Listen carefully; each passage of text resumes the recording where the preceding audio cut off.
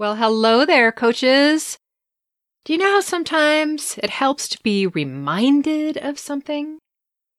And coaches are very smart people. We have lots of wisdom brimming inside of us. But, during this pandemic, I especially need reminding about how many helpful things I can't even name. After recent conversations with a bunch of my past clients and current clients, I thought it might be helpful to reprise an older episode. There's lots of gems back in the earlier episode numbers, and a lot of people don't get to hear them. And so I thought that I would take the opportunity to bring this one back out. It is all about why it's so easy to get stuck as a new coach and how to snap out of it. You can find the show notes for this episode and links to other helpful information at prosperouscoach.com/72. Let's roll this puppy.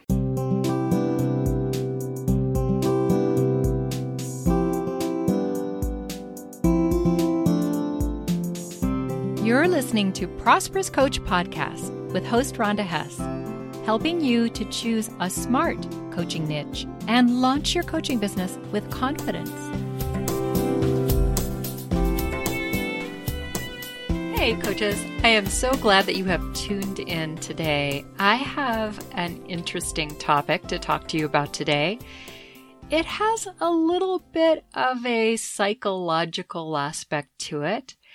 And this episode is part of the Smart Mindsets and Habits series. And it's got to be said because it's breaking my heart to see so many coaches bogged down and unable to move forward with clarity. You know how they say that multitasking isn't good for your brain? And yet we still do it, don't we? The best case scenario is that you do a lot, but do nothing well. And they've determined that it actually lowers your IQ. And I think the same thing is true when your brain is overloaded with unnecessary ideas and future tasks for your coaching business. I talked a little bit about overwhelm before in episode 20. It was called How to Stop Saying Yes to Bright, Shiny Objects. It's been a popular podcast episode of mine, and if you haven't heard it, you can find it at prosperouscoach.com/20. In that episode, the focus was mostly about how you can waste money and time and brain power on programs that you're not developmentally ready for yet as a business owner. I'm talking about things like advanced strategies and tactics that won't really work well for you until you have the business foundation piece in place. And as I've mentioned before, business foundation is your target audience, what they want so much, they'll be willing to invest in your help to get it. You develop your niche around that. You develop a signature system, web copy, a freebie, signature program, pricing. All those pieces are the business foundation. When you have all of that in place and it's all directed at your target audience, then you have a solid business foundation. And then you can plug that into all sorts of tactics and things and they'll work for you. Well, in this episode, I want to dig deeper into what's actually happening in your mind and your emotional body when you heap upon yourself more and more information that you really can't use right now. When new coaches reach out to me, they're wanting to work with me, they fill out a questionnaire on my website. And I ask them to give me a snapshot of what they're doing day to day to build their business. Nearly every new coach tells me that they've been spending a lot of time researching. They've been looking at other coaches' websites, and I always feel like, oh no, because that's not really helpful. Partly because it's very hard to discern a coaching website that works from a coaching website that's a dud. And there are a lot of duds out there because, and this is totally understandable, it's often one of the first things a coach does after they finish coach training is they throw up a website, and they aren't really directing it towards any audience. They don't really have a clear niche. They're not really solving a very specific problem. So those websites end up being duds. They don't enroll. They don't build a list. So looking around at other coaches' websites can be, well, it could really lead you astray, quite honestly. And it just takes experience to know what will work in a coaching website. These people also tell me that they're reading everything they can about coaching and coaching business tips. They're on loads of lists. They are every day force-feeding themselves with so much information. I can also tell that they're surfing for answers to big questions that really can't be answered in a free blog or a webinar, even a podcast. Things like, how do I choose my niche? Or where can I find paying clients? Or what do I need to do to earn well as a coach? There's so much complexity in those questions. And then they're also signing up for loads of free webinars and downloads, everything they can really get their hands on. And a lot of times, even though they go to the webinars or they do download things, very often the information just sits on their desktop and they're just not able to take it in. I want you to know this is normal to some degree, but it isn't necessarily a good way to go. And here's the truth. You can't possibly consume a fire hose of information and stay sane. It literally leaves you breathless with overwhelm and unable to move forward. I've determined that I'm going to call this the new coach swirl and spin. And those are the words that I hear coaches use. They say, my mind is swirling, my head is spinning, and I'm so confused that I'm paralyzed. I want you to know that I so know this place. I have been there myself. And what happens is we have these thousands of bits of disconnected information that literally shuts down your executive function, your creativity and intuition. And that's when fear and doubt surges up within you. Doubts about whether you can succeed in coaching, doubts that anybody's going to pay you for it, doubts that the things that you've been working on are good enough, doubts that you're good enough, fears that you've made the wrong decision, that you've wasted time and money. And then what happens is your brain, trying to be helpful, starts pulling up quote-unquote evidence to support those doubts. And pretty soon you find yourself in a depression, hopefully a temporary depression. Anxiety actually gets you in its grips. And then everything slows to a dead stop, but you don't feel arrested because of that stop. You feel frustrated because of that stop. And then you start thinking about giving up. Part of you wants to give up. You think it would be so much easier if I just let this whole idea go. And then your ever helpful brain begins to justify that idea. And after that, shame surfaces. So that's the new coach swirl and spin. I've experienced it. Most of my clients before they start with me experienced it. It's so hard, and my heart goes out to you. And of course, this doesn't just happen to coaches. This is not a pattern that's unique to coaches. It happens to most new entrepreneurs. It happens to students. It happens to people who were unceremoniously dropped into a promotion without training. But there's one thing for sure, and that is this. You have to stop it before it gets to that point of the shame. So there are mindsets and habits to address this. And by the way, there are nearly always mindsets and habits that address nearly any mental or emotional challenge that comes up repeatedly. And that's why I've done a series on mindsets and habits and systems. I just really think that it's such a huge part of our day-to-day experience, how we experience the tough and challenging times of our lives. And I want you to know, I'm not saying that I've got this totally figured out. The only reason I really have some of this figured out is because I've studied it, because I've decided, okay, I'm sick of this thing dogging me, and I'm going to figure out how to beat it. A lot of coaches do that. So first, let's talk about good habits around this, because good habits are preventative. Wouldn't it be great if you never got to that shame place, if you never got to that place where you're negotiating with yourself about quitting your dream of coaching? So habit number 1 is only open to bite-size and specific information. Reach out for specific information that will help you move forward on one specific bite-size goal. So what you're doing here is you're limiting your intake.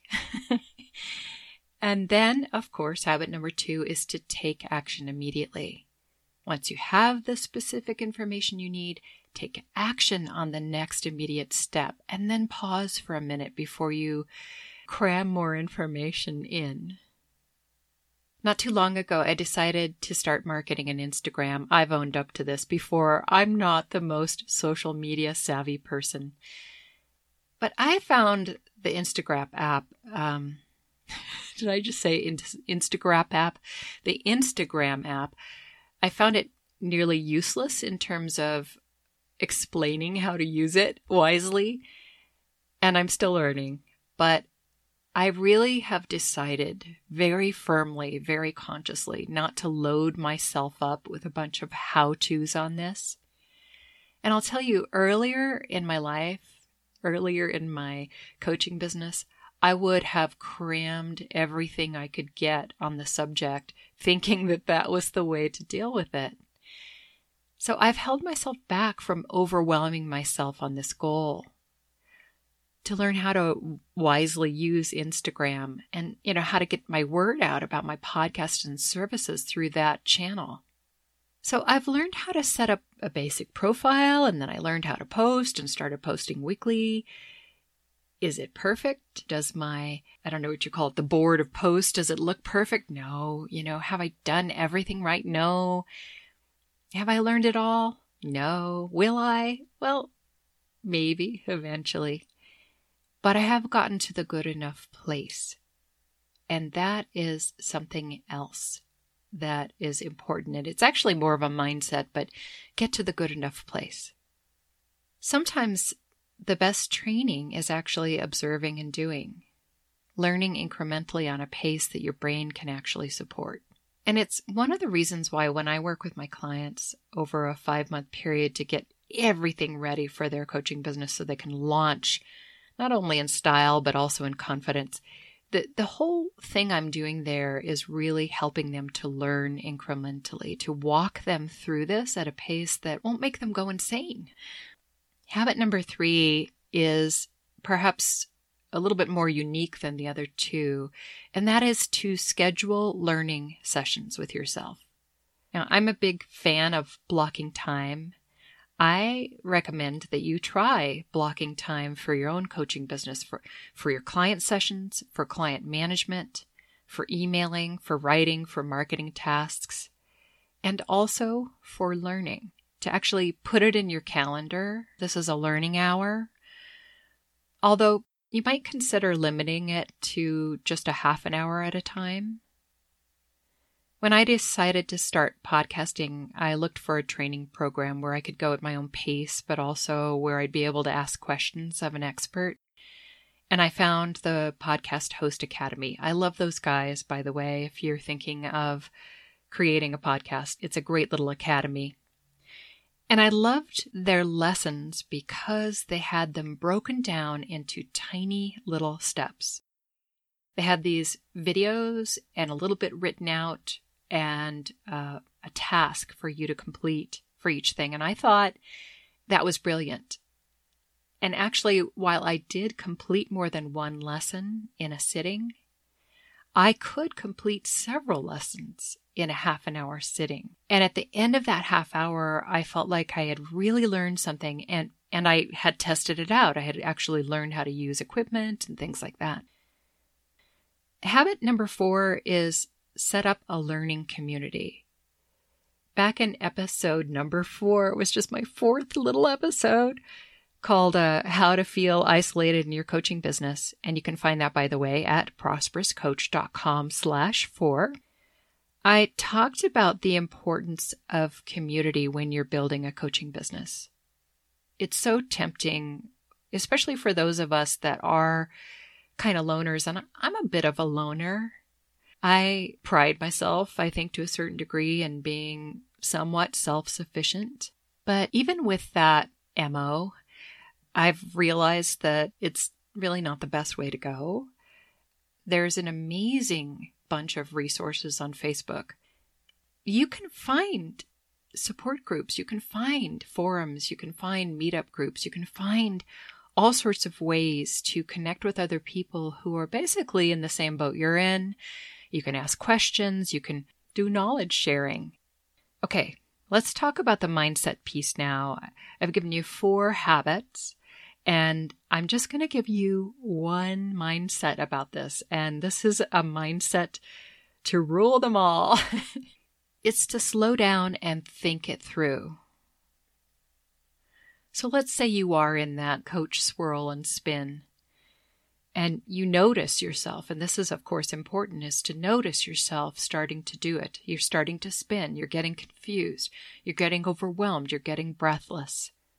If you just slow down, you'll keep yourself from going into that really deep spiral of pain and suffering that ends in shame and trying to talk yourself into quitting coaching. We live in a culture of speed. It's not a useful way to live, but it is the way of the collective. You can control your speed. You can slow down when you feel that first inkling of overwhelm. Push back from the desk if that's where you are. Stand up, breathe, look outside, go outside, look at the colors, look at the beauty. Pet your cat or your dog. Get a clear mental break from whatever it is that has brought you to this moment. And then when you feel that you have firmly averted that swirl and spin, go into first gear. It's kind of like your car. If you've got a manual transmission, get into first gear. Slow, right? And ask yourself, what is my next immediate small step that I can take right now? And that's because action is a salve, and in and of itself, especially if you've got too much going on in your head, taking one small step. And then when you're ready to get into second gear, set a timer for a reasonable amount of time and take the next step. And then ask yourself again, okay, what is my next immediate small step? But I think when you break things down this way, you just really force your mind to stop looking way ahead and getting overwhelmed with the mountain that you feel you've got to climb. It's a good thing to develop a range of speeds. I remember talking to a colleague of mine who said, I have 2 speeds, on and off. And on is move very quickly. So remember that you can always downshift. In your coaching business, you get to control your speed. You control your intake of information. You control your pace of work. You control how big your business gets, how many clients you take on. You get to control all the details, and sometimes you got to remind yourself of this. Okay, I hope this is really helpful to you. The next episode is getting into a rhythm in your coaching business. And if you haven't done it already, I hope you will join my Prosperous Coach Club, which is the Facebook group that I have. And we would love to have you be a part of that. You can join by going to prosperouscoach.com/FB. And I look forward to seeing you there. Stay inspired and make things happen. I'm so glad you tuned in to Prosperous Coach Podcast. Please share this episode with other coaches. And if you're listening on the iTunes podcast app, review this show. Joel Bass did my theme music. Thanks, Joel.